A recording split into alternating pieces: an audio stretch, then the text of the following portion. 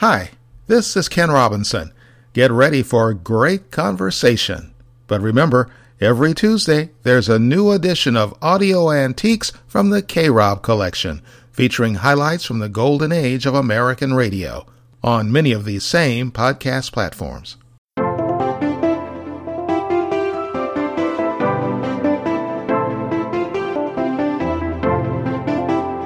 Welcome to the Ken Robinson Podcast. Get ready for conversation and information from the people who are making a difference. Hosted by veteran Hall of Fame radio and television journalist, Ken Robinson.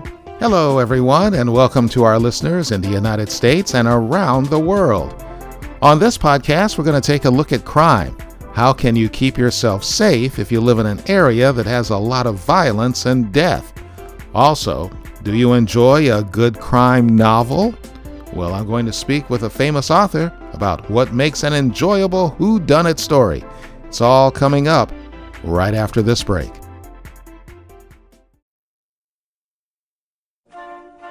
There are forces that don't want you to vote, especially if you're young, old, or a minority. They're putting up obstacles to keep you from the ballot box. Know your rights and register to vote. You can do it quickly and easily online at plclothing.store. Take a stand and let your voice be heard. Panoramic lifestyle clothing, where a vision moves in all directions. Due to popular demand, Panoramic Lifestyle Clothing is expanding their line of celebrated quality t-shirts. Check out the new horse and trauma tees for men, the rebellion and vampire tees for women, and the Rose and Rebellion crop tees for kids. Plus, your old favorites are still there, like the Panoramic Tiger and the Panoramic Virtual Reality and UFO. Remember, Panoramic is a vision that moves in all directions at plclothing.store.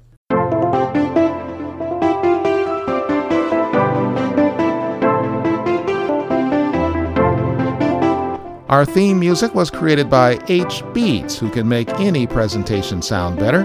That's H Beats with a Z at hbeats330@gmail.com. Gun violence takes a big toll on Americans, traumatizing millions of citizens and creating large financial and health burdens. According to statistics compiled by the Giffords Law Center, over 1.2 million Americans have been shot in the past decade. 36,000 Americans are killed by guns each year. That's an average of 100 per day. 100,000 Americans are shot and injured each year. With that in mind, how do you avoid being shot? How can you keep yourself from being wounded or killed when shootings happen every day in the United States? Well, let's get some advice from Tim Dimoff, President and CEO of Sachs Consulting and Investigative Services Incorporated, one of the largest private security contractors. Tim, shootings seem to happen in good and bad areas these days, and mass shootings seem to be increasing. How do we avoid being shot? A couple things that you want to do to avoid getting into situations where you can be harmed, including being attacked physically or shot or robbed. And that is, number one, if you can, shopping and traveling and moving around with others increases your chances of being safe more than when you're alone. So being alone is one of the big ways that can get you into danger, because criminals like and target people that are by themselves. Secondly, it's where you are walking, where you are driving. Are you going in areas like an alley? Are you walking down through an alley to take a shortcut? Those type of things. Avoid areas that isolate you or can conceal you from others seeing what's going on. And thirdly, look around. 360 degrees. When you're walking and moving around, be looking around. Look behind you and beside you and constantly be looking 360 degrees. The reason for that, criminals want to have the element of surprise.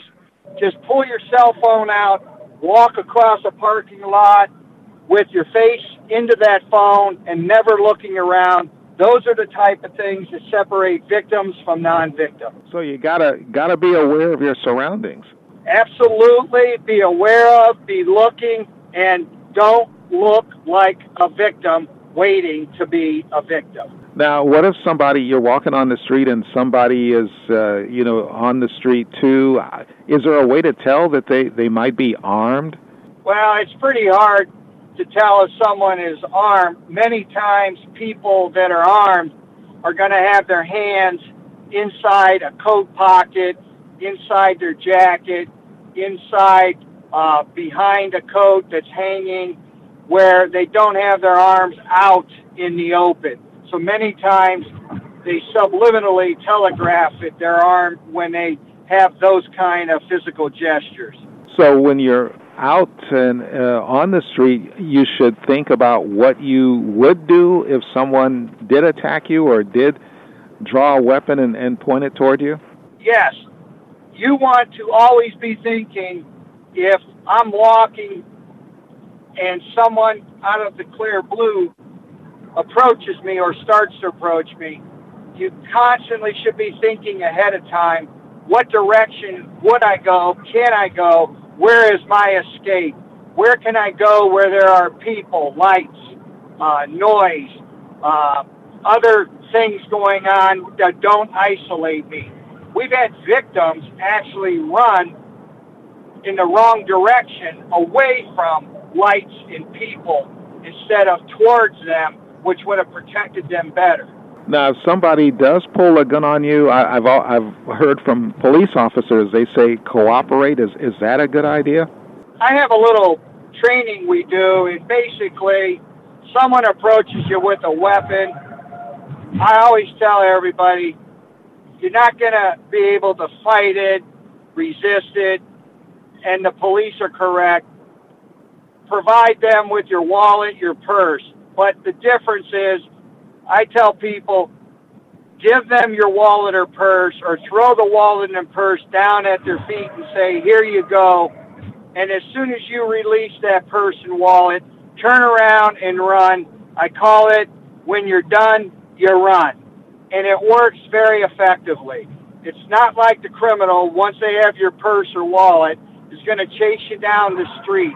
They've accomplished their goal, and you've reacted fast, and you've already started running, so the chances of them shooting you, hurting you, or coming after you are very, very slim.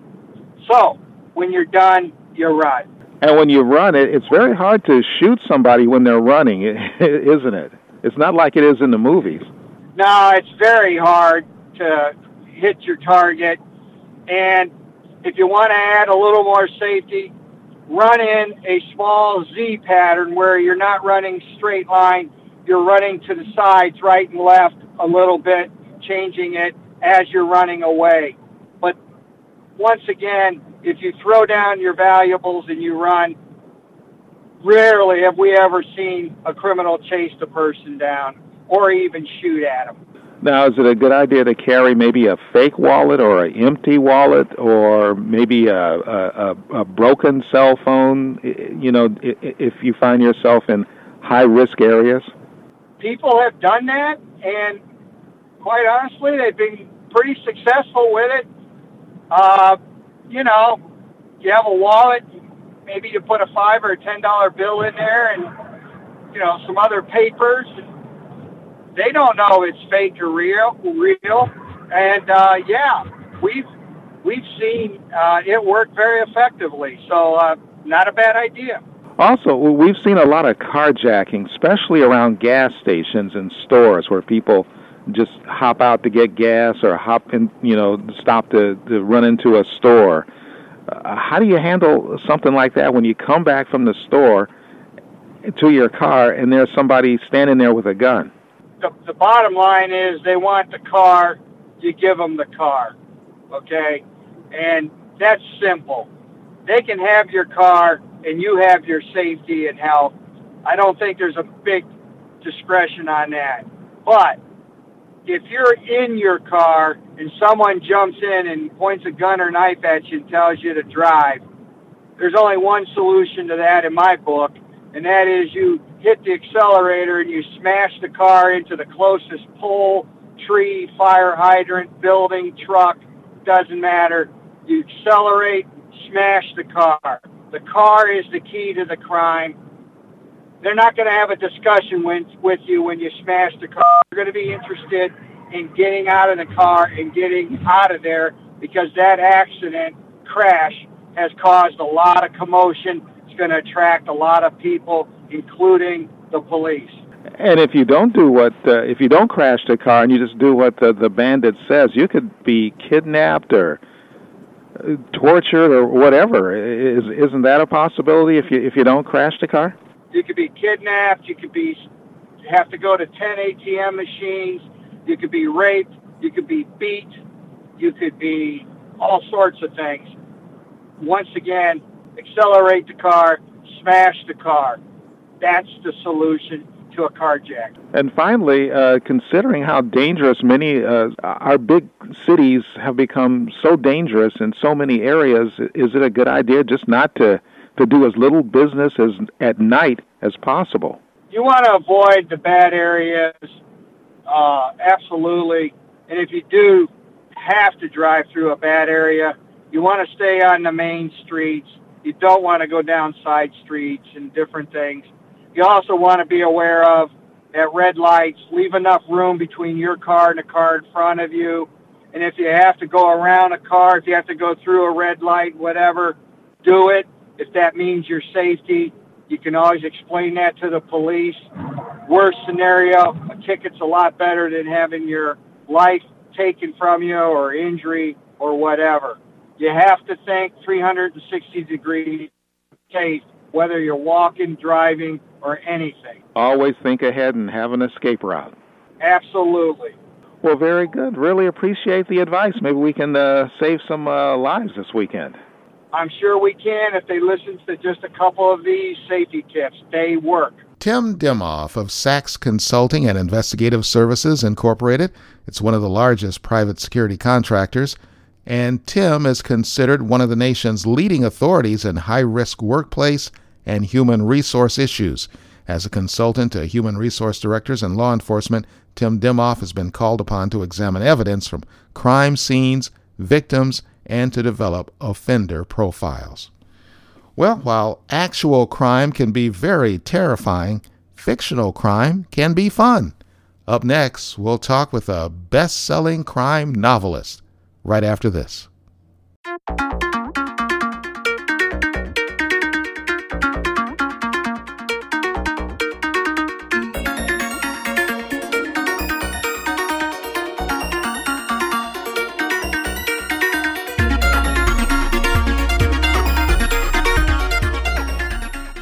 Welcome back to the podcast. I'm Ken Robinson. It's estimated that around 20 million crime novels are sold every year. Usually, most of the top 10 fictional books are crime thrillers, accounting for up to 36% of book sales, more than any other genre. Richard Montanari is an American crime author who debuted with his novel Deviant Way, published by Simon & Schuster back in 1995. It focused on Cleveland Police Department homicide detective John Paris. It won the Online Mystery Award for Best First Mystery, and Richard has since published many more novels which are available in almost 30 languages. That includes his Philadelphia crime series featuring The Rosary Girls. That's a police procedural thriller set inside the homicide unit of the Philadelphia Police Department. Richard Montanari is a Northeast Ohio resident, and we're very glad to have him in our studio. Nice to be here, Ken. Glad to have you. You're a writer, and you're based in Cleveland Heights. Right, live in Cleveland Heights, born and raised in Cleveland. Deviant Way, and it's a murder mystery. Right, murder mystery set here in Cleveland. Kind of in the tradition of Sea of Love and Blue Velvet and some others that I really liked. Richard Price being one of my favorite writers. I tried to emulate him in the writing of this book, and hopefully I've accomplished that. Mm-hmm. I noticed it's been likened to Silence of the Lambs. Doesn't hurt. That's one of the that's one of the absolute best literary thrillers ever written. So that if you can shoot for for Silence of the Lambs, why not try it? No, I was very flattered by that comparison. Deviant Way is about fictional Cleveland police homicide detective John Paris as he tries to track down two killers. Been a cop here for 17 years, kind of burned out, as you might expect after that length of time. Divorced, fighting that demon, still madly in love with his ex, still madly in love with his daughter, hitting a bottle a little bit too much, trying to cope with all those things that a lot of cops, I think, really live with every day. Right. Can you tell us a little bit about the plot without ruining it for us? Not too much. Let's see. Basically, it's the central characters in it are Matt and Andy Heller. They're a Shaker Heights couple. Been married about 7 years, getting a little bit bored with each other, so they decided to try playing a few kinky bar games, going out together but separately. With Andy, the wife is kind of a closet exhibitionist, and her husband's a closet voyeur, and so that kind of ends up to a deadly combination. Unfortunately, there's a pair of serial killers, another couple on the loose in Cleveland at the same time, and they inevitably they do meet up. I understand that the serial killer in the book actually removes a patch of skin from his victims. Yeah, that's one of their signatures. They look for women with rose tattoos, and they decide to collect them as they collect their victims. Not nice folks. Yeah, I see. It's a little gritty in there, Sure. and a little down to earth, a little earthy, but I guess that's the kind of thing good murder mysteries are made of. I think so. Someone asked me at a book signing what makes a mystery, and really, you take a dead body and someone trying to get away with it, and that's what all mysteries really are. The people that have influenced me the most, I think, are filmmakers, more so than other novelists. Hitchcock, of course, Scorsese, and just watching the way they put a plot together and the way they conceal things from the viewer. To me, I found that magical, and the challenge to put it on paper is very real. A lot of people think that you write a thriller or a crime book because it's easy. All I say is write one, submit it to an editor, and you'll find out everything you're doing wrong. Well, I've heard that the book is based loosely, maybe very loosely, on the Kingsbury Run murders that occurred in Cleveland. I hadn't even heard that. You haven't heard that? Well, the critics are talking about you, Oh, is that right? Yeah. Okay. In that case, yeah, it was. No, it was totally made out of whole cloth. I was going to say cut out of whole cloth, but I won't. No, I had not heard that at all. I'm familiar with that story, but no, I guess Northeastern Ohio is so ripe for storytelling, and there's so few novelists here that I guess if you come along with a story similar to something, it'll seem more similar than it really is. But what was surprising and gratifying to me along the way here is that no one really objected to the book being set here. No one said, good story, could you put it in Chicago? They all said, Cleveland, great. So I think it's a great time to be from here, especially in this business. That's true. Cleveland is so sensitive about its image these days that we don't, a lot of folks don't like negative publicity or anything that's dealing with, the grisly side of life. But it's kind of refreshing to see a novel with a Cleveland setting, and it's just ripe with Clevelandisms in there. Sure. Les Roberts has written about this town very, very well. Terry White, another good novelist here. There's talent here, but I don't think that Clevelanders think it's recognized nationally or internationally. And I was very fortunate to go with Simon & Schuster on my first book. Very fortunate that they did not object to the book being set here. I've sold British rights, Japanese rights, and German rights very soon, so people all over the world are going to be reading this story set here in Cleveland, and I think that's terrific.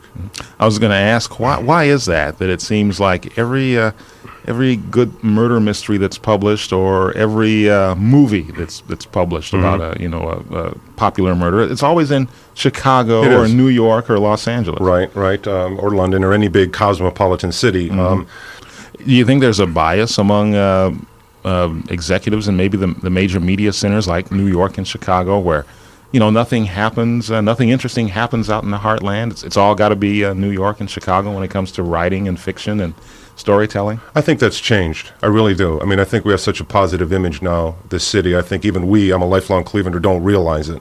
That I think people are they're just not laughing at the jokes anymore, and this has become a tourist destination. And when I started writing the book, I wrote 3 pages, and I sent it off to an agent. That's all I had. And the agent got back to me and said, do you have any more? Please send me more. So I had to sit down and write it. And at that point, I said, well, I have to set this book somewhere. Why not here? And, I've talked to other writers here, and they have been a little self-conscious about saying he made a right on Lee Road or he went through the flats. And the thing about it is, to the rest of the world, that's going to sound exotic. Chester Avenue sounds exotic to someone in Tokyo. They just think, well, this is an interesting place to be. And the flats and Beechwood, and I get Akron, Summit County plays a part. And so most of the people I've run into have said, "Oh, great place to set a book. Really interesting." I was going to ask, how do you research when you're writing a novel? Do you have to actually go out and go to some of the seamier bars where your story takes place? Or dirty work, Ken. But I had to do it. Yes, to go for that authenticity. A little bit. I'd been to bars, off and on my whole adult life, and went back to a few in the writing of this book, and absolutely nothing has changed. Maybe the name of the bar, but that's about it. None of the games are all the same. But a lot of the stuff, like one of my characters is in the cosmetics business, so I studied that and talked to a number of police officers about procedure and stuff, and a couple of homicide cops about some of the pressure of the job, and when would the FBI get into the story after 2 murders, after 3 murders, and surprisingly, the FBI, even after 3 murders that are considered serial murder, will still not jump into the case. Yeah. Stuff like that. But most of the stuff has come from just studying, reading, and talking to folks. Yeah. Mm-hmm.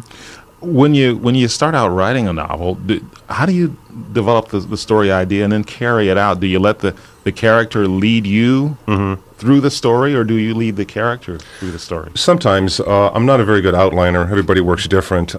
Some novelists outline 100, 150 pages of outline, and then they just sit down and write the book all the way through. I tend to write as I go, but what I've done is I wrote the jacket copy for the book, which allows someone to read about the entire story without it being given away. Mm-hmm. If you'll ever read jacket copy, you notice they give you the whole thing, but they don't tell you who the killer is, and it's kind of an ad for the book. That allows me at the beginning of a book to not know who the killer is, but still have the story pretty well fleshed out on paper, so I keep going back to that. But what I've discovered is that minor characters become bigger characters as the story goes on, based on their personality as you write them. If you need a foil in a certain scene and a character is out there, you can bring them back into the story to facilitate bringing the gym bag into the room if you need them. So yeah, characters. To give you a long answer to this one, I think characters do become their own size in a book as you go along. Mm-hmm. Is there any similarity between maybe you and Jessica on Murder, She Wrote? When Jessica goes around, she gets involved in all these murders and everything. Have you ever had occasion to? Jessica's a lot braver than I am. No, I just sit in a corner and make this stuff up. There are people who do go out and get involved, and there are quite a few, like police officers and certainly lawyers writing novels now, and they sort of write from the inside. I sort of came at it through the side door as being a reader and a film buff that I would. What really got me to write this novel is I was a film critic for 2 years here with the Free Times and the Edition, and I kept getting sent out to review films, thrillers that I just couldn't believe they were getting made. I mean, and then I eventually saw one that I thought was great, which was Sea of Love with Al Pacino. I thought, boy, I'd like to do better than all these, and I'd like to do almost as well as this. And I thought, why not sit down and try writing it, which I did, and very fortunate to get a terrific agent and go with a very, very good publishing house on this novel. A lot of revisions when you're writing. It's not like on TV where the guy sits down and starts typing and he just goes to town. Some writers, I think, can write that way. Dean Koontz and Stephen King, I don't think they revise that much. They're at a place where they can just see that paragraph before they write it. I write much slower than that, but I was very fortunate that when I got my initial manuscript back from Simon & Schuster, there weren't that many marks on it. Some structural changes and a couple of words that they didn't like. But I was very fortunate to work with Michael Korda, who's the editor-in-chief there and a legendary name in publishing, and he made some interesting comments and suggestions. And then my editor, Chuck Adams, who also edits Mary Higgins Clark and Jackie Collins and Kinky Friedman and all these people, said, I think this should be there, that should be there. And, when you're dealing with someone who puts people on the bestseller list, you go, okay, good idea. And I went along with them, and they had a large part in structuring the book, but not a lot of revisions, no. Now, it's kind of like the great American dream to write your own novel and to have it published and everything and have people read it and enjoy it. But there's a lot of rejection in this business. Sure. How do you get past that? And did you run into a lot of roadblocks before the book went to print? Not really. I know writers that'll hear this and kill me, but this was my first manuscript of my first novel, and I sold it. And there's as much serendipity in that as talent or timing or anything. I think I wrote the right book at the right time. The glut of serial killer type stories, I think, has happened. My agent said, under no circumstances write another serial killer book, and I'm going to listen to her. Mm-hmm. But I would say the rejections would and do come in my career in form of reviews. I mean, I would say 80% of the reviews of Deviant Way have been, excuse me, positive. Mm-hmm. But I've gotten a few zingers too, along the way, and that hurts. I mean, if you write a nonfiction book and someone wants to challenge your facts, you can point to the book and say, here it is. But with fiction, it's so personal that when someone criticizes it, it's like calling your kid ugly or something. You don't know how to react to it, so you basically stay quiet. But I've been very fortunate. I haven't faced that much rejection in this business yet. Although I hope to have a very long career, and that probably will happen. I would be sure of it. What's your advice to kids? We have a lot of kids listening to the station, and they're in high school or whatever, and they're getting ready to head to their chosen career. There are a lot of writers out there too, and there aren't a whole lot of writing jobs. What about someone who wants to be a novelist or write maybe a nonfiction book or how-to book or whatever? Well, I'd say there's really two paths. One is if you're studying journalism, you're going to want to work for a newspaper. You're going to want to work for a magazine. I did neither. I mean, I started as a freelance writer, and I would say shoot high, in the profession. The first essay I ever wrote, I sent to GQ. And I mailed it, and it was like in my mailbox by the time I got back. It was that fast, and I thought, wait a minute, it was great. What's going on here? And then I talked to a few people, and I said, start locally. So I wrote something for the Sunday magazine here, for the Plain Dealer Sunday magazine, and it was accepted. And I continued to write for them for a few years, on and off, and then went to Cleveland Magazine and Avenues, Northern Ohio Live, and just about all the local publications. So, number one, start locally. And even if you're writing for a newsletter, a pamphlet, just get your name in print, then that's one clip. And then you sell your next piece based on that clip. I would say that. Now, those who have, aspirations to write books, all I can say is write it. Have an idea where you're going. If you're writing a novel, don't do what I did. Write 3 complete chapters and know what you're doing. And then go after an agent first. Because the number of authors who become successful throwing it over the transom at a publishing house, you can count on one hand. I never, ever would have gotten my manuscript to Michael Korda without an agent.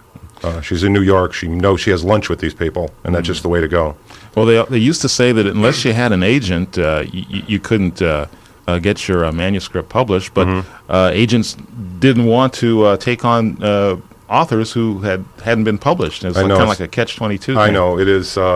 But they're always looking for that next John Grisham, that next Scott Turow, that person who will come up with their first or second or third book and just make them $1 zillion. And they really do read. I would stay away at all costs from agents who charge. And if you pick up a writer's market or a literary marketplace, that's clearly delineated there. They charge $100 to read 50 pages. Oh, you can spend $2,000 to have your manuscript written and critiqued. Wow. And unfortunately, a lot of people do. And that's what your friends are for. That's what your family's for, and they'll do it for free. Mine did. You force them to. You cook them dinner, they'll read it. But an agent will be blunt with you. And my agent took me on and did a great job for me. And also helped shape the book, because I did not approach her with a complete manuscript. I just had 3 pages, and I would send her 40, and then I would send her 100 more, and she would say, I think you're going in this direction, you might want to go here. So I was very fortunate to work with an agent as I was writing it. Know where you're going with a novel, write 3 really good chapters, rewrite them again, then rewrite them again, and then write the best cover letter you can write. Make your cover letter sound like jacket copy of books. Take your 5 favorite novels, read the jacket copy, and try to describe your story that way, and you'll have a good cover letter. Good advice. Good advice. When you're just starting out and you're a kid's in school, let's say, does it help to have like A's in English courses all the way through high school, or if you don't have A's, can you forget being a good writer? Okay, how should I answer that? No, you don't have to have A's in English. It helps to have fairly good grammar and fairly good punctuation, although that will not prevent you from becoming a published writer, I probably worked with 4 different copy editors at Simon & Schuster on my book. And they made the commas and the semicolons where they should be. And so if you do get published, there are going to be, if you're with a good house, a lot of people between you and the printed page because they realize how it reflects on them. Mm-hmm. And I don't think that and I've read lots of typos in lots of published novels, and I think it reflects more on the publishing house than the writer. But for those that don't understand the process, it may look like the writer did this. So it helps, but I would say B's and C's you could probably get away with. The main thing is the ability to tell a story, and never ever sacrifice the story for style, because no one's ever going to remember your style. In 5 years, they won't say, "Wow, he turned such a great phrase." But if you tell them a good story with living, breathing characters, they'll never forget you, and they'll come back for the next book. When is Deviant Way the movie going to come out? Boy, I hope so. Don't know. A few people are looking at it now. Simon & Schuster is a Paramount company, so that's sort of built in there. That helps a little bit. Yeah, a little bit. So I would think they might have first refusal on it. On the other hand, it probably, had there not been such a glut of serial killer type movies, I probably would have sold this in manuscript form. What I think the movie folks are waiting for is some good reviews and some good sales, and they'll say hopefully, well, let's just do one more. 99% of the books that are optioned for film never get made, so getting option is the first step. And then after that, hopefully, they'll make it into a film. I've tried to preclude that by writing my own screenplay. I wrote an original screenplay, not based on the book, but also set here in Cleveland. It's gone through its first read. I've gotten very good reaction to it, and set right in the Cleveland Police Department again. So I think, like I say, this is a terrific place to set fiction. I mean, and it's so underused. And maybe the more I write about it, and this is probably the bad news, more writers will come here and set their books here, and I'll have all that competition. Hope not.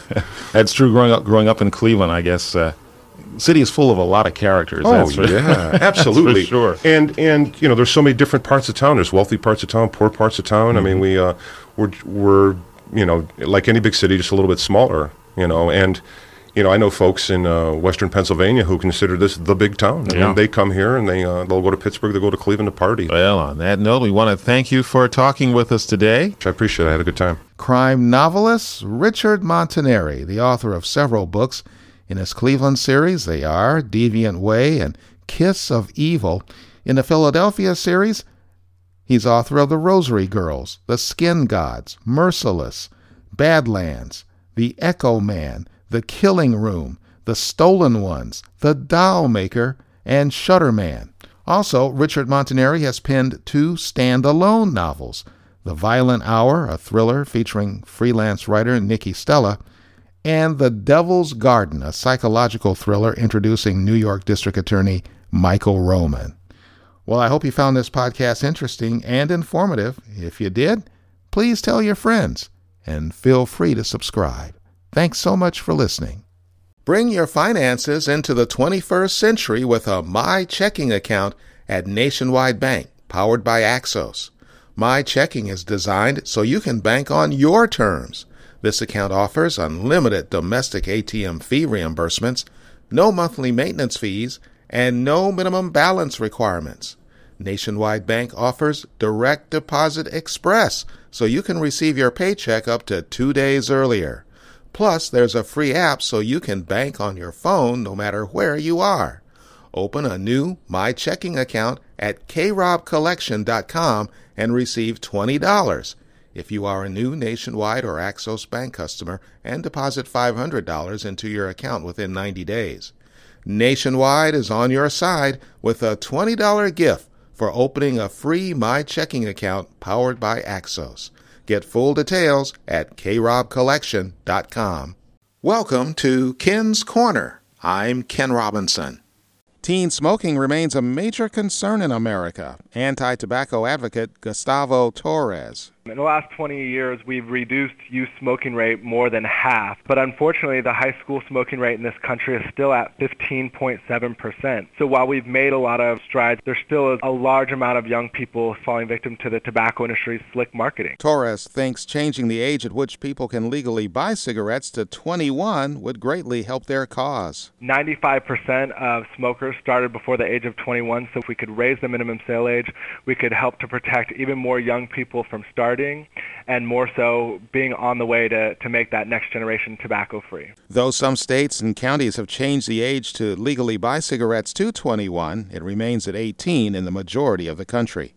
The American Academy of Pediatrics is recommending pediatricians screen for poverty at checkups. Dr. Bernard Dreyer is president of the AAP. Children are the poorest age group in our society. Over 1 in 5 children is living under the federal poverty level, and almost 1 in 2 children are poor or near poor. Dr. Dreyer says pediatricians can take each category of poverty at a time. If pediatricians are not yet screening, we're saying just pick one aspect to screen. If you're interested in food, just pick food insecurity and see if you can help families with that. You don't have to fix everything. Dreyer is also telling federal budget cutters that food stamps, earned income tax credits, and the Head Start program help children living in poverty. Without those programs, instead of 1 in 5 children, there would be 1 in 3 children living in poverty.